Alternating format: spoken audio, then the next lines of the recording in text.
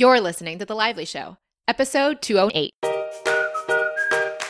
Welcome to The Lively Show. I'm your host, Jess Lively, and this blogcast is designed to uplift, inspire, and add a little extra intention to your everyday.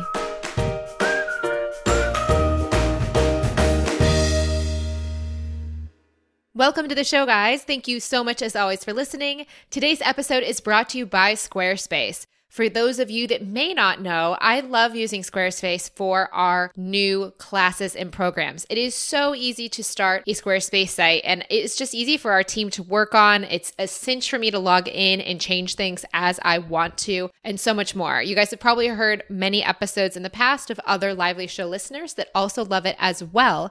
And if you want to give it a try for your own new website, get a free 14-day trial of Squarespace to give it a try for yourself over at squarespace.com/lively. And if you like it, and only if you like it, enter the code LIVELY at checkout when you're actually starting to pay for your service. That will give you 10% off. So feel free to use that 10% off by using the code LIVELY. Now let's move on. Today I am speaking with you from Sydney, but as you're listening to this, I'll be in Ubud, Indonesia.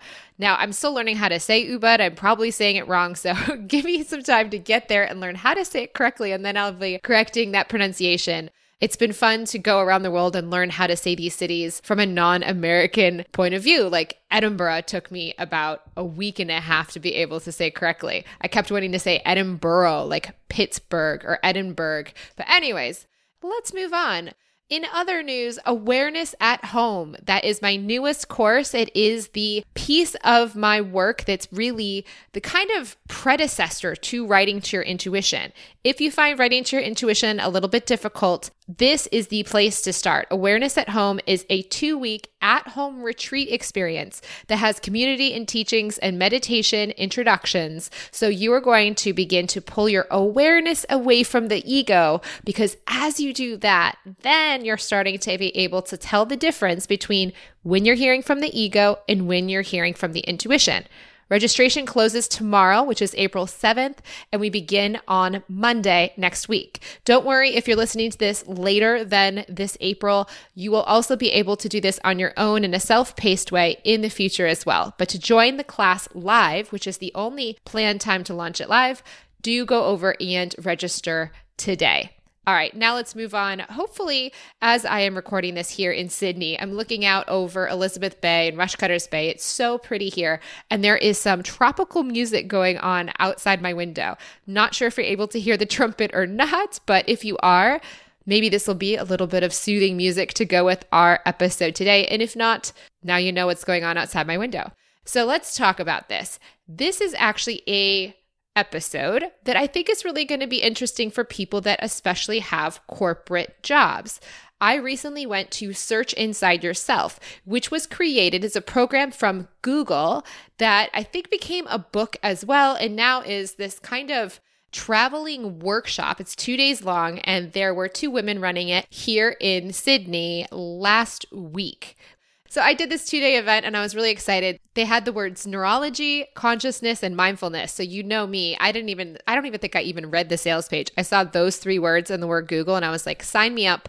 Please let me know what is going on in the world of mindfulness training and how Google's approaching it. And I'll give you some insights because this is kind of like that Eckhart Tolle retreat that I went to last fall, where I did an episode giving you guys the insights I took from that.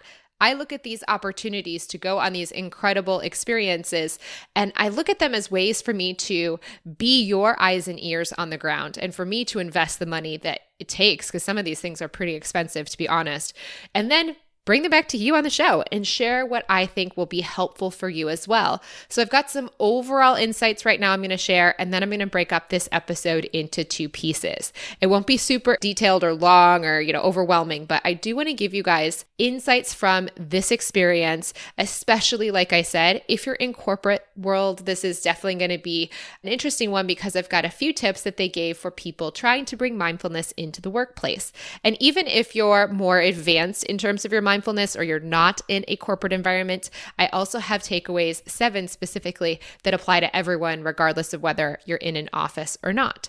So let's start with the overall insights. This is before I'm getting into it. Number 1 is that the basics of mindfulness are pretty groundbreaking in corporate culture.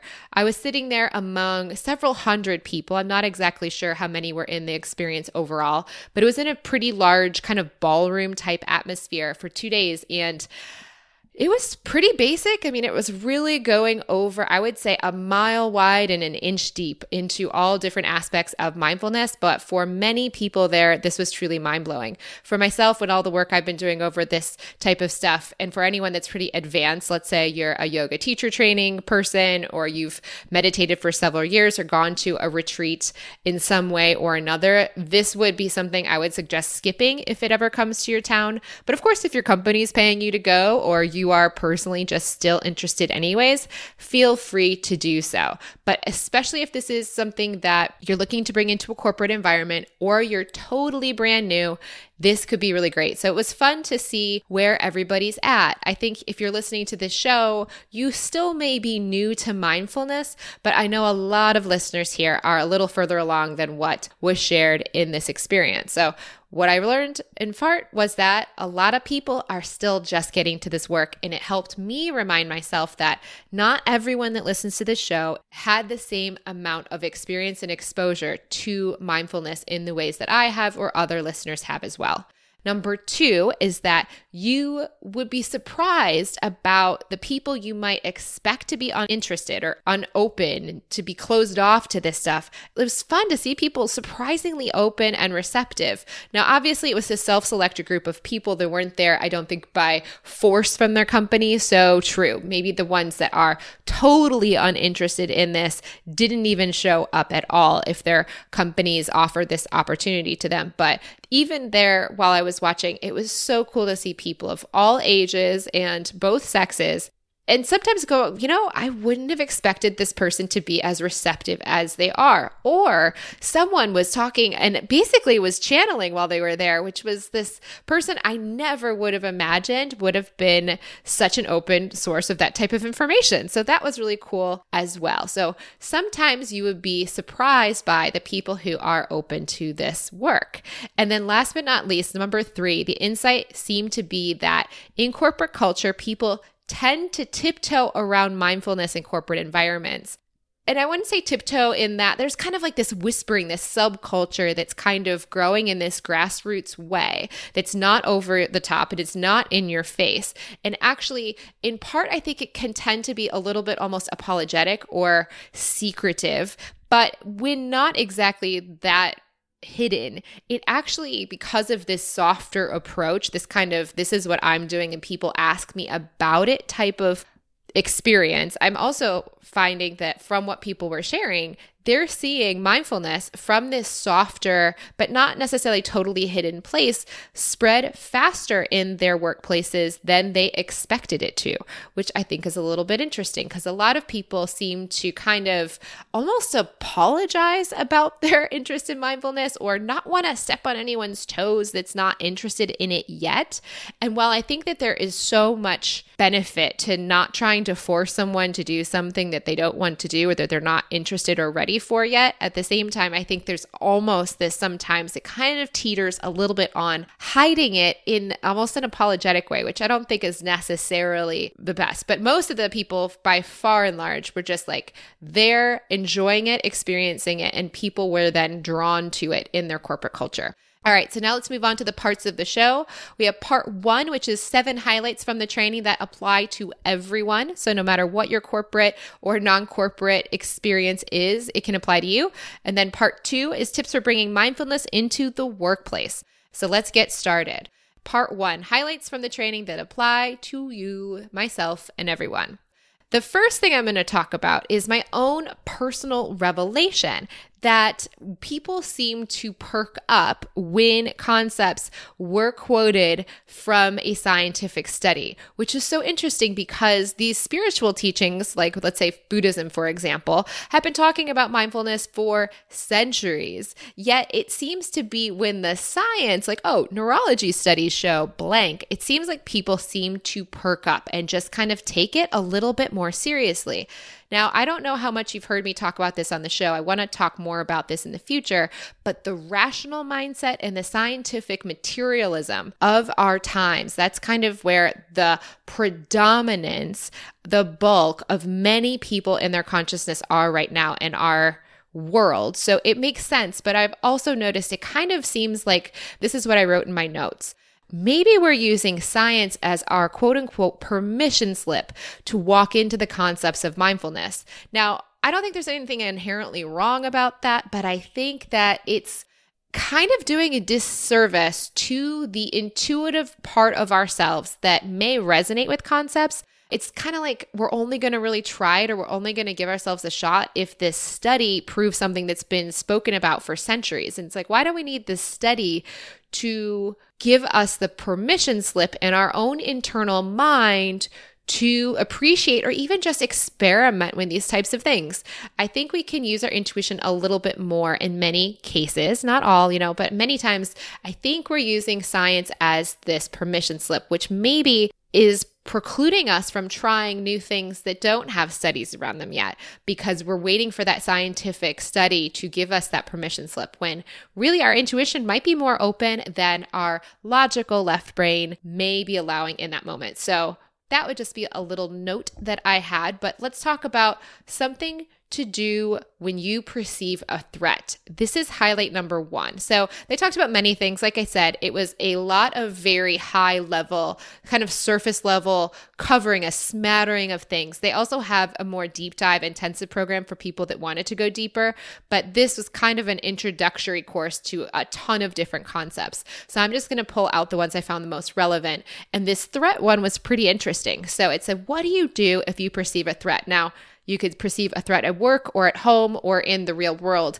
And this isn't necessarily like a threat like a terrorist attack. Could be like someone comes up and says something to you at work or in your life that causes some level of fear, anxiety, or like this arousal state, this state of being triggered by something.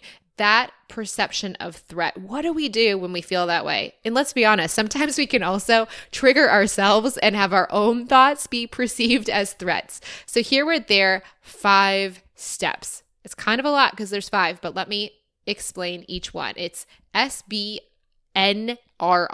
which makes no sense. It's not easy to remember. But the first part, when you feel this trigger, let me give you as an example. So let's say your boss comes and says, I'd love to have a meeting with you on Friday at 4. Now, that could trigger some fear. They actually used that as one of the examples during the 2-day event. They talked about this boss that wanted to speak with each employee after a big project was over. Now, the people that were done with the project, when they got these emails individually saying, I'd like to talk to you on this certain date and time on our own, they perceive that as a threat, like they might be getting let go because the project had wrapped up. Now, the intention of the actual boss was not to do that. They wanted to specifically thank individually each person on the team, but the reaction from the people was that there was this trigger or potential threat. They couldn't understand what was happening because they didn't get the context of what that meeting would be about. So let's pretend your boss does that and you're triggered by it in that way.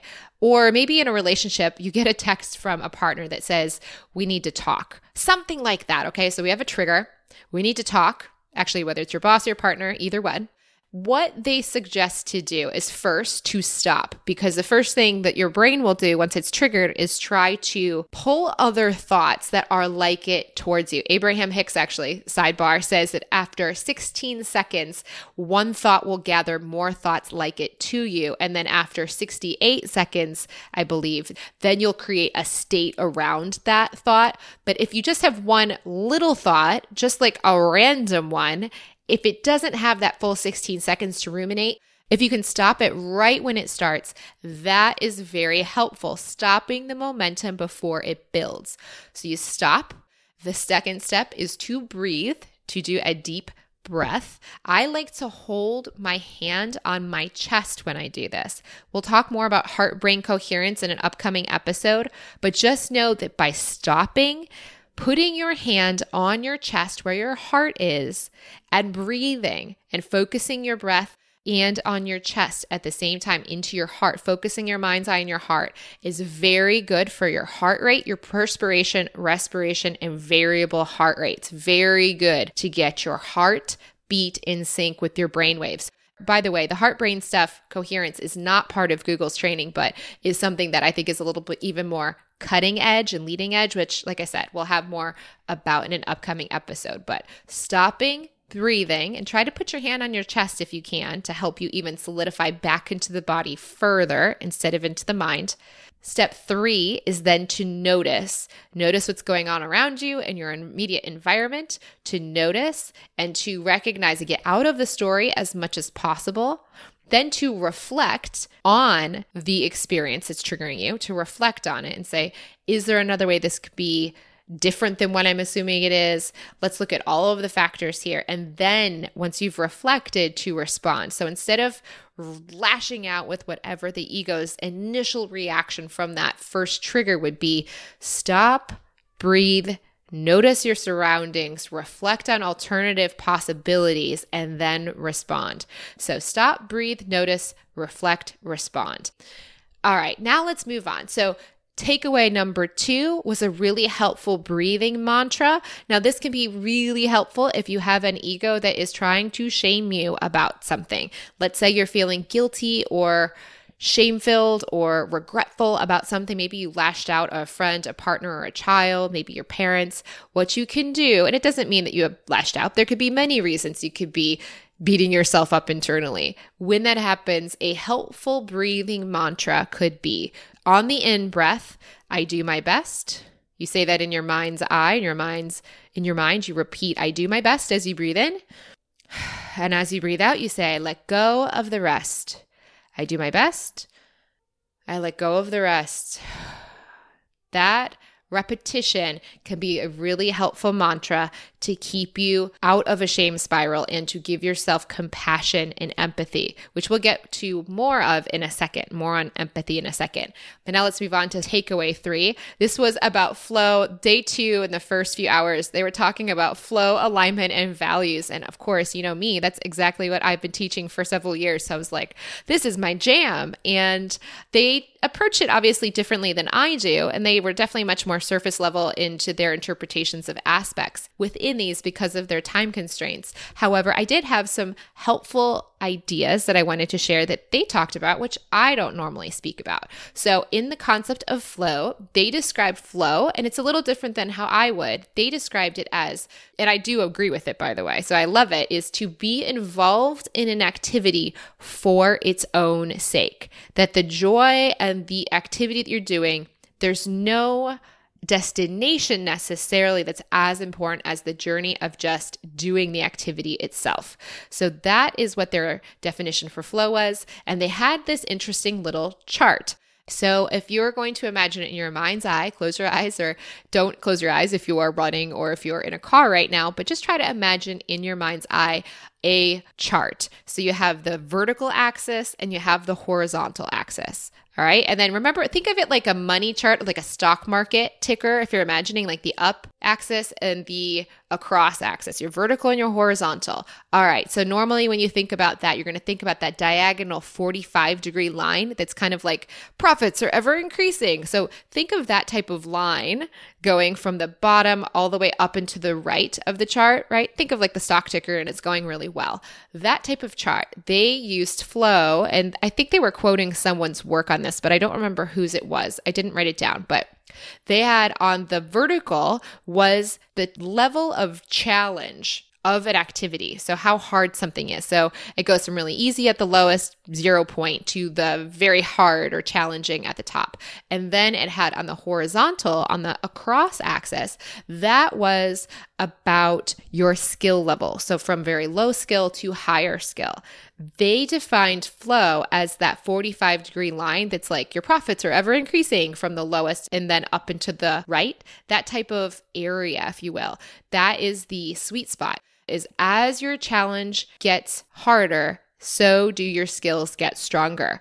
If you were finding yourself outside, if you were getting things much harder, but your skills were not increasing at the same level, that would cause anxiety. So if you were in the upper, let's say like the upper quadrant where above that 45-degree line, that was where anxiety lives. When the challenge is bigger than your skills are progressing, that causes anxiety.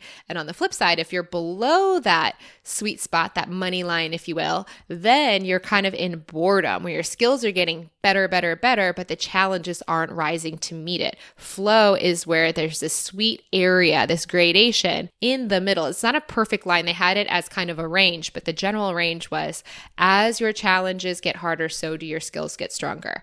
So that was interesting in terms of flow. And then part 4, the takeaway was around alignment. Now for them, they focused on alignment being your work is in alignment with your values. Now you guys know me, I love some PPPFFE uppercase V values. If you have no idea what that is, go check out Life with Intention Online. That is the jam of Life with Intention Online. But for their little way of helping people access their values, they did not nearly go into as much detail as I would. But what they did ask people to do, and I never actually thought to do this, they asked people to think of the 3 people they admire throughout history. Now, just 3 of the people that they most think of as people they admire. And then they asked us to pull out or to write down 5 values we resonate or we identify as a part of that person and what they represent to us. Then we were asked to notice any trends in the values that we had from these 3 people we picked, and then see if they helped maybe identify our own personal values as well. The idea is that if we pick and self-select for people that we're drawn to, we look at the values we're drawn to within those people we like, that we're more likely to see some themes around what's important to us as well. So I'll give you guys an example. If you want to try this yourself, feel free to pick the people you would like to do, but I'll give you guys what I wrote down in my notes as I did this exercise. For me, I picked Ben Franklin, Oprah Winfrey, and Viktor Frankl. You guys probably know who Ben Franklin is. I named my dog after him because I love him so much. Oprah Winfrey, the inspiration for The Lively Show and pretty much everything I do. No surprise there. And then Viktor Frankl, which many of you will know. He wrote Man's Search for Meaning. He was a psychoanalyst in the 1940s, 50s, and I think the 60s too. And he went through Auschwitz. So he was a concentration camp survivor and wrote Man's Search for Meaning afterwards, explaining what that experience was like and what other Holocaust survivors used to live and to survive those experiences, and even what the experiences were like for many that he met that did not live. So the values I had for these were, for Ben, I wrote that he was curious, entrepreneurial, witty, and self-aware. For Oprah, I reflected on her reflective nature. She's very self-reflective, fun, spiritual, and committed to consciousness. And Viktor, I wrote he was vulnerable, reflective, open, and compassionate. Now, those are all values that I definitely have within what I find important, or part of maybe more my personality traits. I'm not quite sure, but those are things I wrote down in this example. And I then wrote down my own 5. But instead of actually picking the values from these 3 people, which all did definitely relate to things I find important, I actually just let my intuition write down what it wanted. So the things that came from my intuition were pleasure, growth, joy, flow, and love. Now, none of those are what I wrote down for those 3 people, but I could see some of those aspects within those 3 people as well. They just weren't the things that I wrote down with my conscious thinking mind when I did the exercise. So my values that came up for me in this were pleasure, growth, joy, flow, and love. Not surprising if you've listened to any of the 2016-2017 Lively Show. Okay, so feel free to try that one yourself if you're interested, as a way to help you identify your values as well. And now let's move on to part 5, the takeaway number 5, which was around empathy. Now, I find empathy very interesting. They did a few references to Brené Brown in this work, which was cool. And you guys may have heard that Brené Brown episode here on The Lively Show as well, around boundaries. So Brené is awesome. And I loved what they had talked about empathy. I think it was interesting to hear them explain it from a work context, because emotional intelligence is so powerful. In addition to mindfulness and self-awareness, also having the awareness of other people's emotions and being able to have that empathy can be very powerful as a leader as well. So for empathy, they had two pieces of this, and I loved the second part in particular. They described empathy as the ability to experience and understand what other people feel. The ability to experience and understand what other people feel. And then this is my favorite part. Part B was while maintaining a clear discernment about your own and the other person's feelings and perspectives. So that's what I loved. I love that they said this is about having the ability to experience and understand what other people feel and maintain a clear discernment about your own and the other person's feelings and perspectives. So empathy was not about agreeing with the other person. It was about understanding the other person. So you can have your own point of view on the situation about the budget cut, and the other person can have their own view on the budget cut. And you can hold both of those points of views and feelings and perspectives at the same time. You're not negating your own by feeling and experiencing theirs. So it does not need to be something you agree with. It's just something you can respect and understand. That was really cool. I love that because I hear a lot about people that are apparently very empathic and they really get worn down by others people's energy. And while I think that that is definitely the case, I think people can. I think it's so cool to learn how to be able to experience other people's energy without it taking a toll too far on your own, that you're able to maintain a sense of withinness that is anchored in what is important to you while still being able to have empathy, experience, and understanding of the other person's feelings. Just not letting yourself getting swept up completely into their experience. So if they're freaking out, that you can be able to have empathy for them, but at the same time, not freak out yourself. Empathy without necessarily getting swept up. So that was part 5. Now let's talk about part 6. And this was really cool. I love this one. This was talking about why we think we can't be kind to ourselves. So they were talking about empathy and compassion, and then they segued that into how do we apply this to ourselves and the reasons we try not to have empathy or compassion for ourselves. They had 3 or 4 reasons that they thought a lot of people, these are mindsets or thought patterns that typically prevent people from really giving themselves compassion and understanding of their own shortcomings or their own perceived failures. Here were the reasons they found people typically will not give themselves self-empathy or self-compassion. Number 1 is avoidance, that the thought is if I am kind or compassionate to myself, I'll avoid changing whatever it is. Number 2 is that I will feel apathetic, that I won't care about changing it. If I have compassion and empathy, I'm not going to care about changing it. Number 3 is that I'm not going to have any motivation to change. I'm not even going to try. If I have self-compassion and empathy, I'm not going to try to change anything. And then lastly, it said they would have no effort to change. They would take no effort to change. So they're not even going to bother.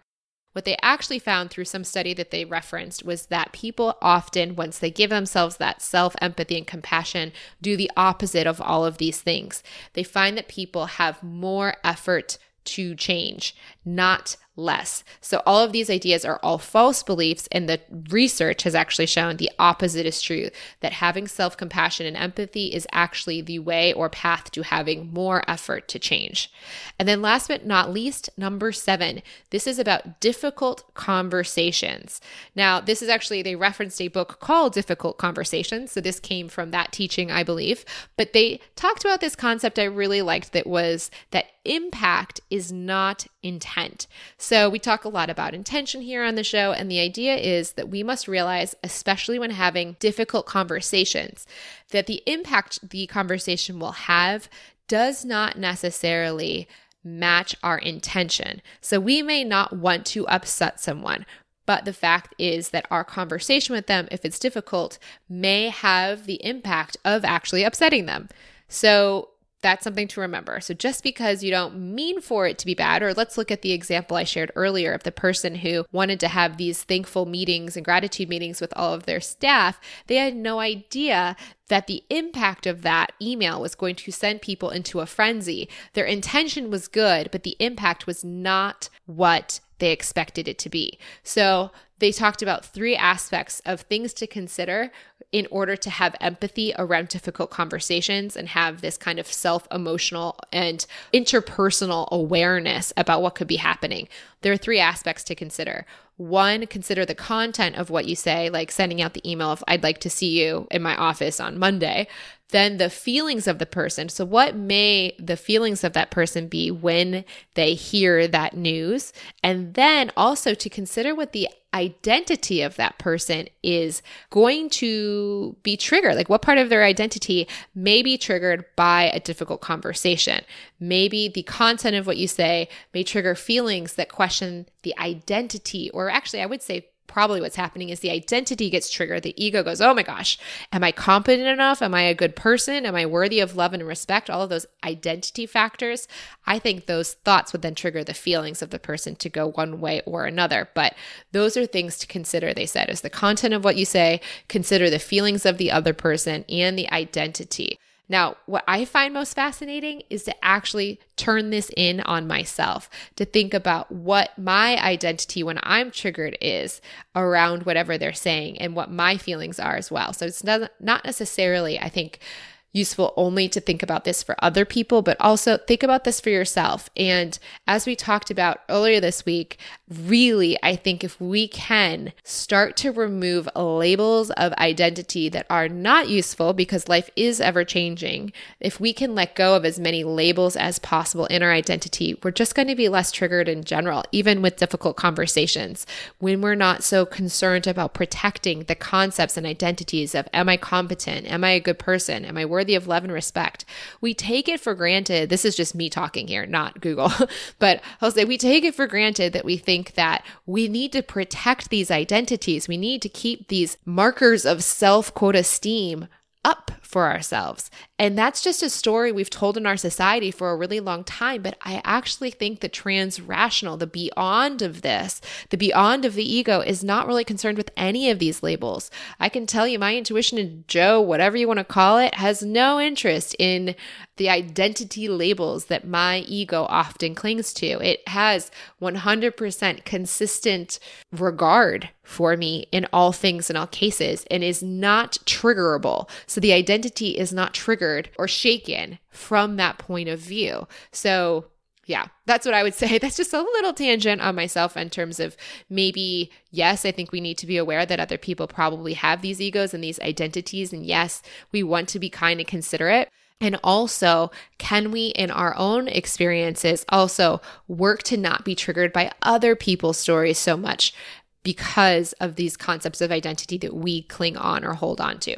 There's a nagging little part of me that's going to think maybe that's a little bit edgy for people, that whole difficult conversations thing I said earlier, to say that we need to actually work on de-identifying. Obviously, Buddhism talks about this all day long, but I know that could be a little triggering, especially in Western culture, if you haven't been studying Buddhism for very long, but I think it's something to consider. And if it's a little edgy, that's okay. You don't have to be there. You don't have to agree with me. You don't have to think about it.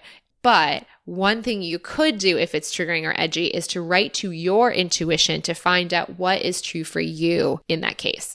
So now let's talk about part 2. Part 2 is 3 tips for bringing mindfulness to the workplace. Okay, these are the things that I thought were really helpful for people in corporate environments. This was stuff that they had referenced in terms of what's the value proposition essentially in the corporate world for bringing mindfulness to your life. Number 1 was leadership, better leadership through having better self-awareness and empathy and emotional intelligence for others.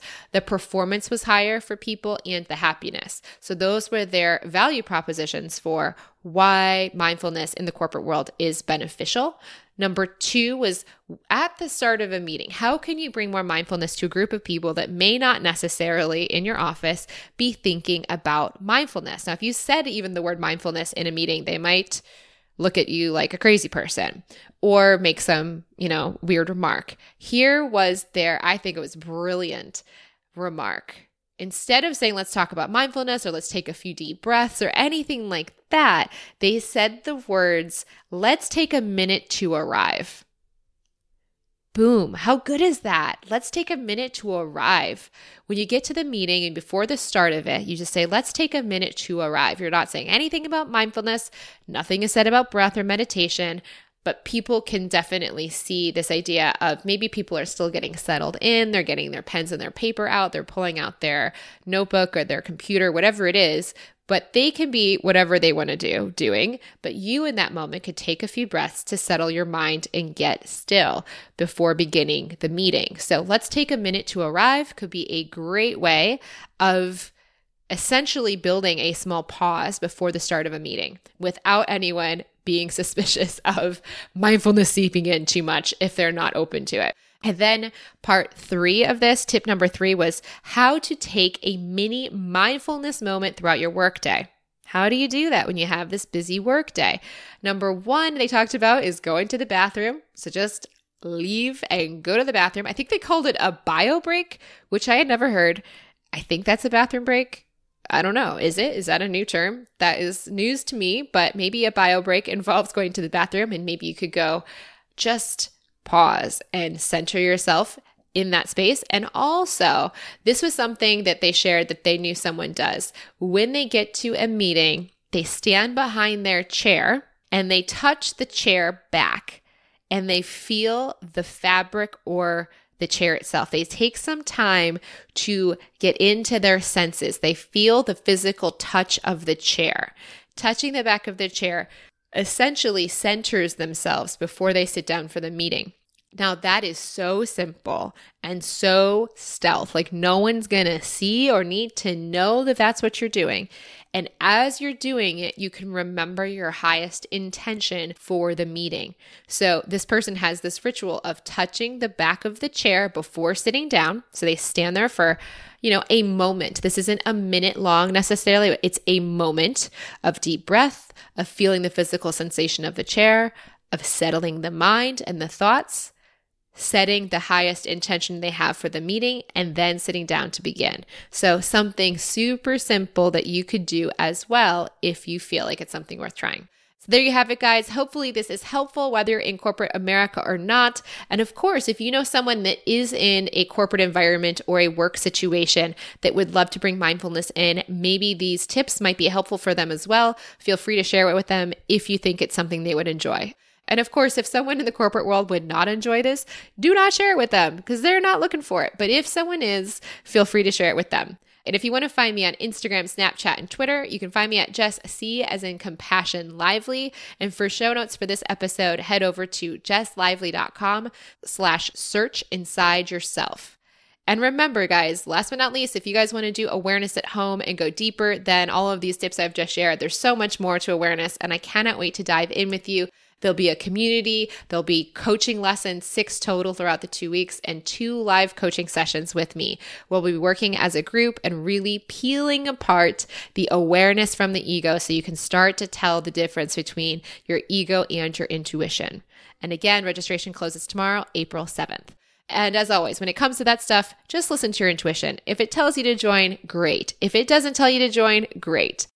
And now for as far as where I'm headed to next, I am staying here in Ubud. How do you say it? I'm sure, learn how to say this soon. So I'll be saying it correctly as soon as I learn how. I am sure it's amazing. I've heard awesome things and I cannot wait to, just be on Instagram sharing what I'm learning along the way. Until next week, may something wonderful happen to you today.